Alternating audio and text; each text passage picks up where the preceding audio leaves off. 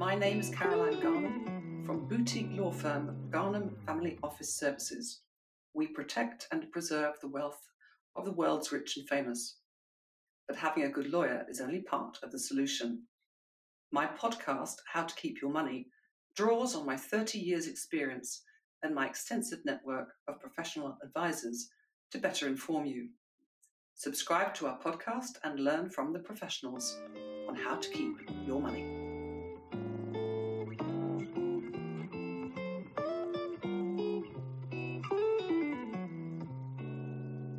This is episode 2 of How to Keep Your Money. 100 years of responsibility on your shoulders. I'm joined in the studio by Alex Scott, who has the weight of 100 years upon his shoulders. His great-grandfather started Provincial Insurance in 1903, which was then sold in 1996 when Alex set up Sandaire to manage the proceeds. Now, Sandaire is one of the top 50 multi-family offices in the world. I'm talking to Alex Scott about the highs and lows of his success story, Sandaire.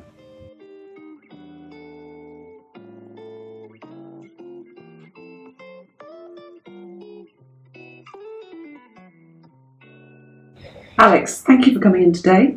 Your great-grandfather, Sir James Scott, set up Provincial Insurance in 1903.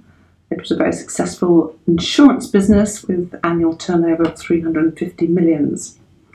In 1996, the family sold Provincial. You set up Sandaire to manage the sale proceeds of the family. Was this a tough decision?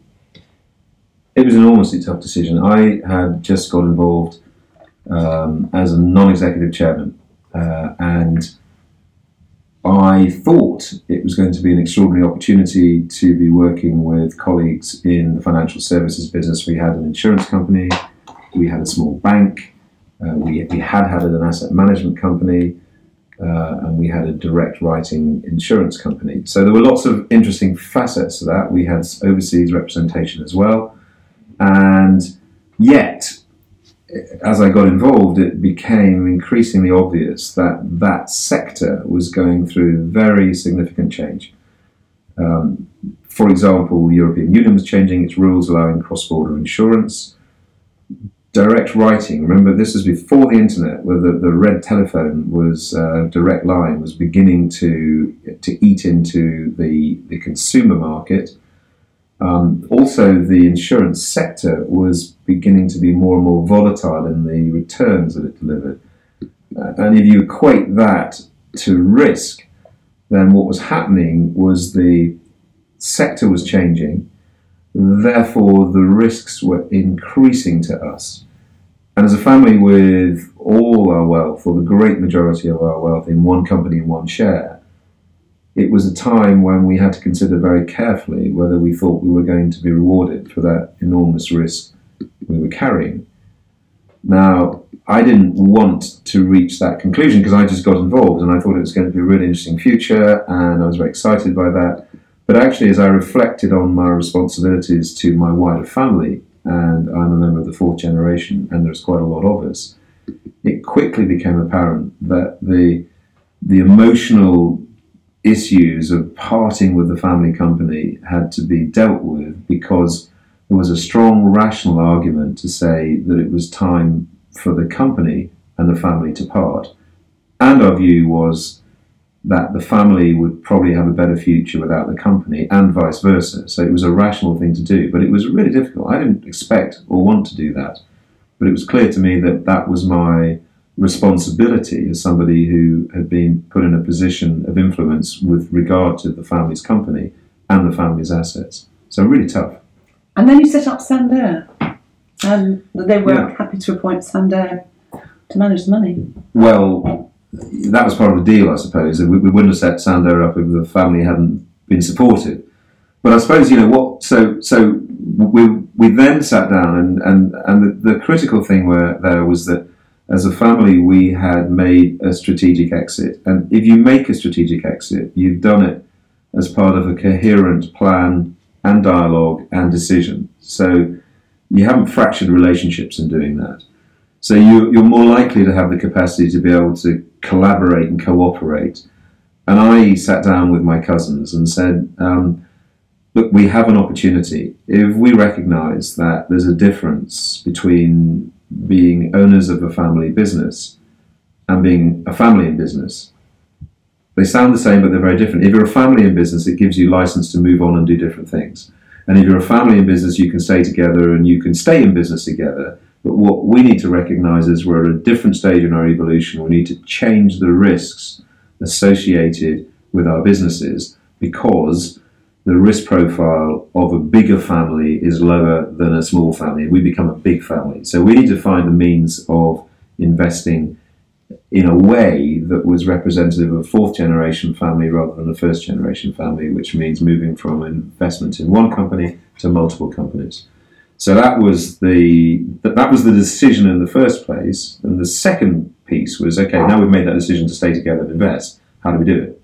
So because we come from financial services, we'd seen the sort of the good, the bad and the indifferent as part of that. And what I realised was that, first of all, I'd read all the research, which is still the same research, which says that you must focus on asset allocation as a family over anything else, because that will be the determinant of your long-term returns. And secondly, having done that, you want to access the best talent that you can, talent wherever it is in the world, because they will be the people who actually deploy your assets. And that's now called open architecture, the capacity to access managers wherever they are. So my task was to find an organisation that could deliver that to us. And in 1996 in London, there wasn't one. So I had a look at what was going on in the States, because that was more evolved as a family office market. And I saw that model would be appropriate for us. This thing called a family office, I didn't know what a family office was. And, I was at the right age and the right evolution of my career that I thought that it would be an interesting thing to see if we could develop that working on the foundations of my own family and 2,000 employee shareholders who were part of the exit, to build something that might subsequently be a business that was working for other families as well. I'm not sure I answered your question there, but... Yes, you have, because I'm just about to go on to say, you were the first multi-family office in the UK. You're now the top 50 multi-family offices in the world. What inspired you to open your doors to other families, and what were the risks, without giving any confidential information? Yeah, well, I think it was...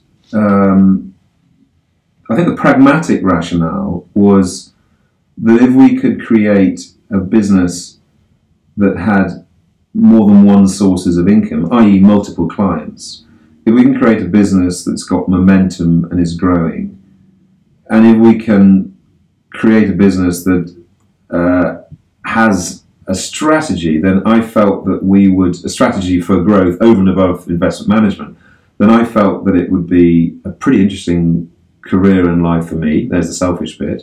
But I also thought that we would be able to attract and retain really good talent as an organisation that would not only look after us, but look after our other clients as well. So there's a degree there of saying, this is an interesting thing, let's try it. There was a degree there of being a family in business. This is our new business, let's see if we can grow this. And I think I also saw the examples in the USA of family offices that had been successful. So I thought we'd give it a go. It was an entrepreneurial leap into the dark. Well, you've done something right. You say, Alex, get the governance right and it delivers the greatest gift of all time. Governance means lots of different things to different people. To me, it means, as a lawyer, lots of words with checks and balances. What does it mean to you? I think it means two things. I would put it, first of all, let's talk about governance in the company sense, first of all. I think in a family company, you've got to be careful that as the generations go on, the family isn't over-dominant. So the family is the provider of capital and sometimes provider of talent. But in terms of the evolution of the business, it's really important to have external directors in the form of governance. In our own case, we've very often been in the minority on boards of directors. We're there as owners and we're there as long-term owners of the business. So governance of a company is really important, and I think reliance on great external directors has given us huge benefit. The benefit of governance in a family and its capacity to deliver time to that family, I think, is based on my belief that, particularly as a family gets larger, there's a propensity to be, I suppose it sounds like a negative, but or sounds like a positive, over-individualistic. But if you are, and you don't have a sense of purpose and direction, then it'll end up being probably anarchic. And if you are anarchic and you're not focused and you don't have a sense of direction, it'll be very difficult to maintain the family as a coherent operating group. So if you put governance in there, if you put rules around the way you operate, if you involve people in positions of responsibility, not only do you engage wider members of the family, but also you can give it a sense of purpose and direction. If you have a sense of purpose and direction, it enables members of that family to get on with other things. Not have to focus on, they don't have to have multiple banking relationships, they don't have to have multiple professional relationships. If there's a core and there's something at the centre that is doing all that for them and they've delegated that to them, then they do have time to go on and do other things and live fulfilling lives.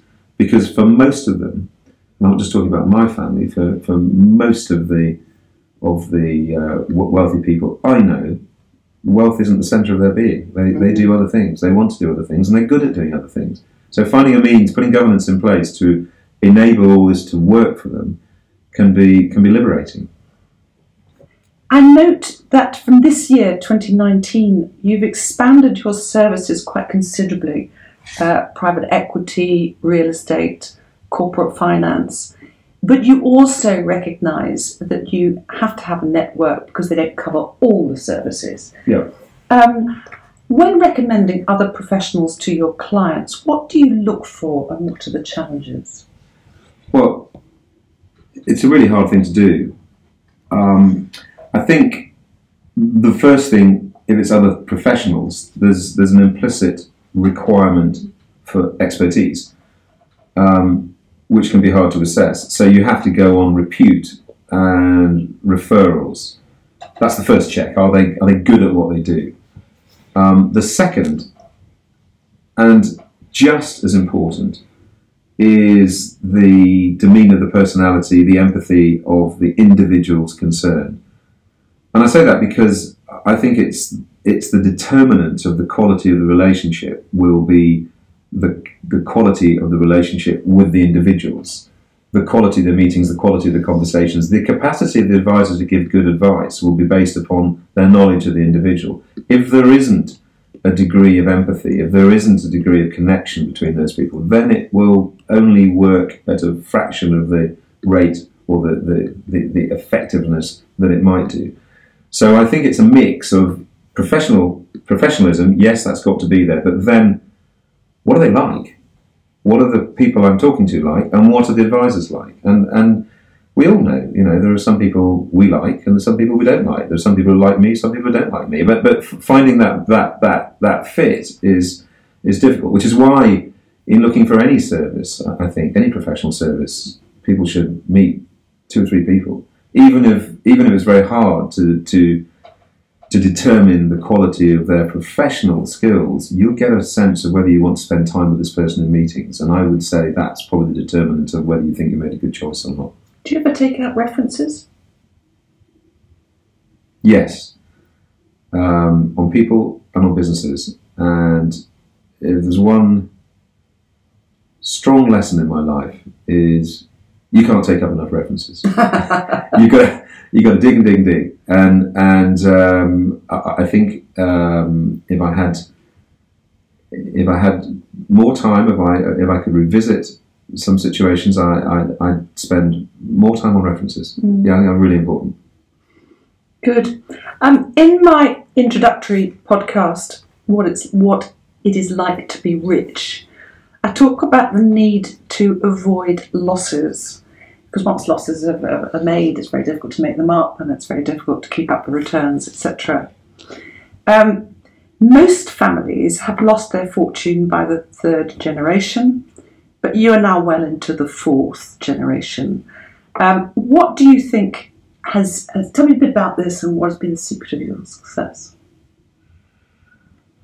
Well, I'd start with good luck. I think that it would be wrong to assume that we haven't avoided significant loss over periods of time were it not for good fortune and good management. I think those two things come hand in hand.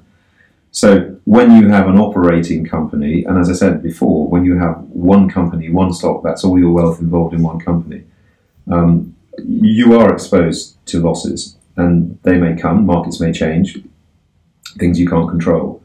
So that's the uncontrollable. I think once you have reached a situation as we have, whereby we have now got a portfolio of multiple trading and investment assets, then there are two things that I would say. One is that everything you do needs to be based around this awful word, but very necessary word, diversification, having multiple eggs and multiple baskets, because things will still go wrong. And when they go wrong, you want them not to be overly damaging. I think the other thing is that I suspect when you look at the reality that so many fortunes are dissipated, it's as much to do with external influences, i.e. things that happen to them, as it is to do with things that they have done themselves. And what I mean by that is I think there can be behaviours which can be destructive to wealth. The simple one is spending more than you have. But there are other things, of other elements of taking bad advice, taking risks that are inappropriate. It becomes a process, I think, over multiple generations of externally perhaps being a bit dull, because you're continually weighing up one risk against another risk, and your job is to ensure that you're not taking inappropriate risks. You must still take risks, because if you want to be a good steward, that's not about just maintaining, it's about growth as well. In order to grow, you need to take risks. So I think I think there are some risks you can't avoid, which lead to losses. There are some risks that might be as a result of behaving inappropriately in the context of your wealth, and some risks that you should try and diversify away, but you can't avoid them altogether. And I think that we're always a few mistakes away from seeing certainly an impact on our wealth because of bad mistakes and bad decisions. What you've got to make sure is that if you do make a bad decision, it's not so fundamental that it's the end of the story. But you haven't been involved. I mean, this comes back to the governance, and you're a pioneer in the governance, so that you haven't had major family disputes that have destroyed the family wealth. Tell me, how did you learn about governance? Because I'm a governance lawyer, been doing it for 20 years, but it's a different thing being in a business. How did you learn to pick up all of that stuff? I think two things. I guess I'm a student of family business. I have a bookshelf, or several bookshelves in the office, laden with books on family businesses and best practice in family businesses, and I think I've read all of them, or most of them anyway. I think one of the things that I've learned by doing. I've also been involved for over 20 years in the Family Business Network movement. The Family Business Network is a collection of family businesses on a global basis who gather together to learn and share best practice about the family governance dynamic, ensuring that one is an effective asset to a business. And I've learned a huge amount through that. So I've sort of learned by doing and reading and studying and thinking, and by experience. I think that there is an element also of recognizing that when one's part of a collective, as a family investment company is, that one has to be conscious of that and be a good citizen of that family, which means I hope not making decisions or taking risks that are inappropriate in the context of that family. Thank you. The business has evolved over the last 20 years, and with the 20 families, more than 20 families that you look after.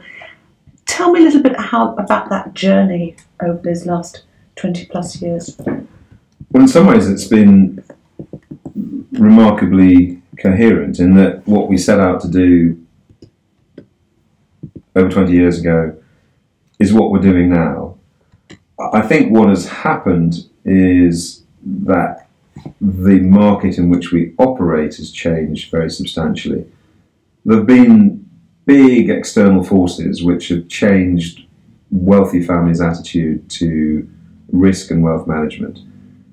Some of us can remember the dot-com bubble bursting. That was a pretty extraordinary experience when it was a big education for families of wealth about the value of diversification. We probably didn't even think very much, or families didn't think very much about the difference between growth stocks and value stocks in those days. But goodness, those who were focused only on dot-com businesses when the dot-com bubble burst suffered tremendous losses.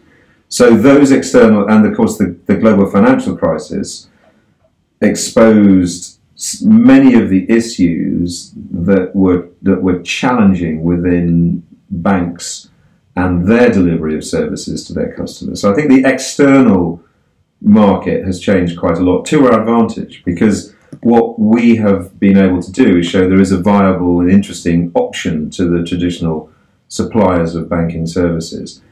The other thing that's changed, of course, is that the number of investment options, the things we might do for families, the assets they might want to invest in, have exploded exponentially. There's been an exodus of talent into minor boutique firms who've grown to be very big. There's been a proliferation of investment vehicles, and so the capacity of any investment advisor, including ourselves, to be able to provide a full palette of opportunities, a full menu of opportunities to customers has been really important. So things have evolved. The market has got more complex and more interesting.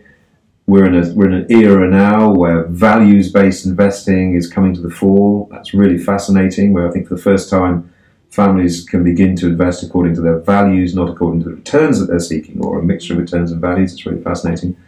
Actually, though, coming back to how things have evolved, the business is doing the same thing. It's focusing on asset management. It's focusing on being empathetic with families and the challenges that they have in living with their wealth, and seeking to facilitate their success in that context. Well done, well done.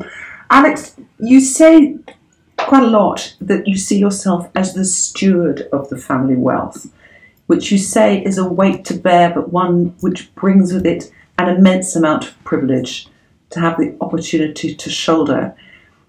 This burden and privilege, tell me a little bit about that. Yeah, I think that the capacity to respond to one's good fortune, let's say if you're an inheritor, then if, as I do, you take that good fortune seriously, then you don't want to be the generation that screws up, because most families there will be one. So that's the burden and responsibility, is let's do the rational, sensible thing with this. Let's do it in a way that is objectively right. But there's also a privilege, because you're in a position of privilege in the first place. And if you can crystallize that good fortune, and if you can capitalize on that, then it gives you, I think, quite a fulfilling way to lead your life. It gives you a degree of freedom to operate as you might in your society without some of the constraints that others have. And I think this issue of stewardship is really, really important, because it's part of our job as inheritors to preserve what we have inherited and make it better if we can, but also to grow it. So you're given the license to go out and do interesting things and experiment things, given that you've got the risk profile right, you're not taking too great a risk.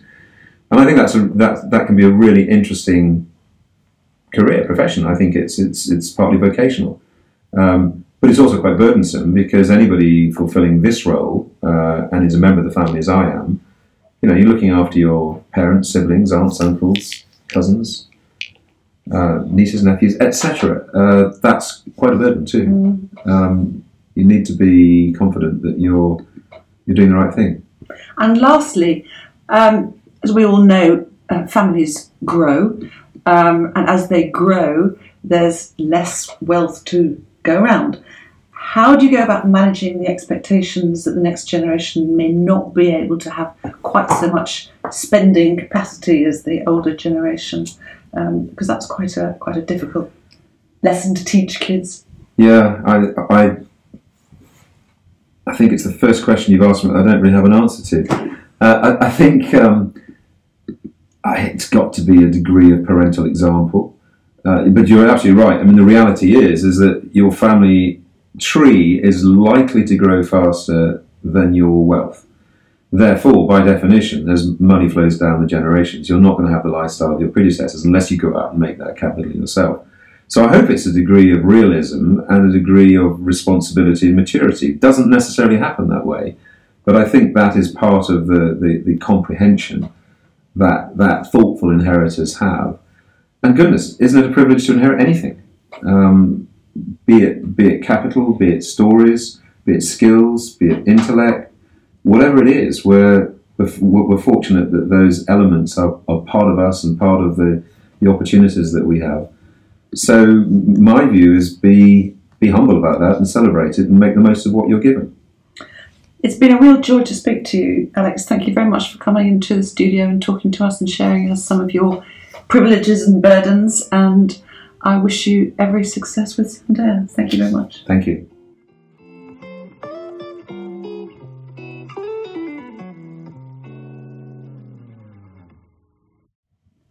You have heard how Alex and his family have preserved wealth beyond 3 generations with good governance and good management. Please subscribe to our podcasts to listen to more interviews with leading experts in the private client industry about how to keep your money. Thank you.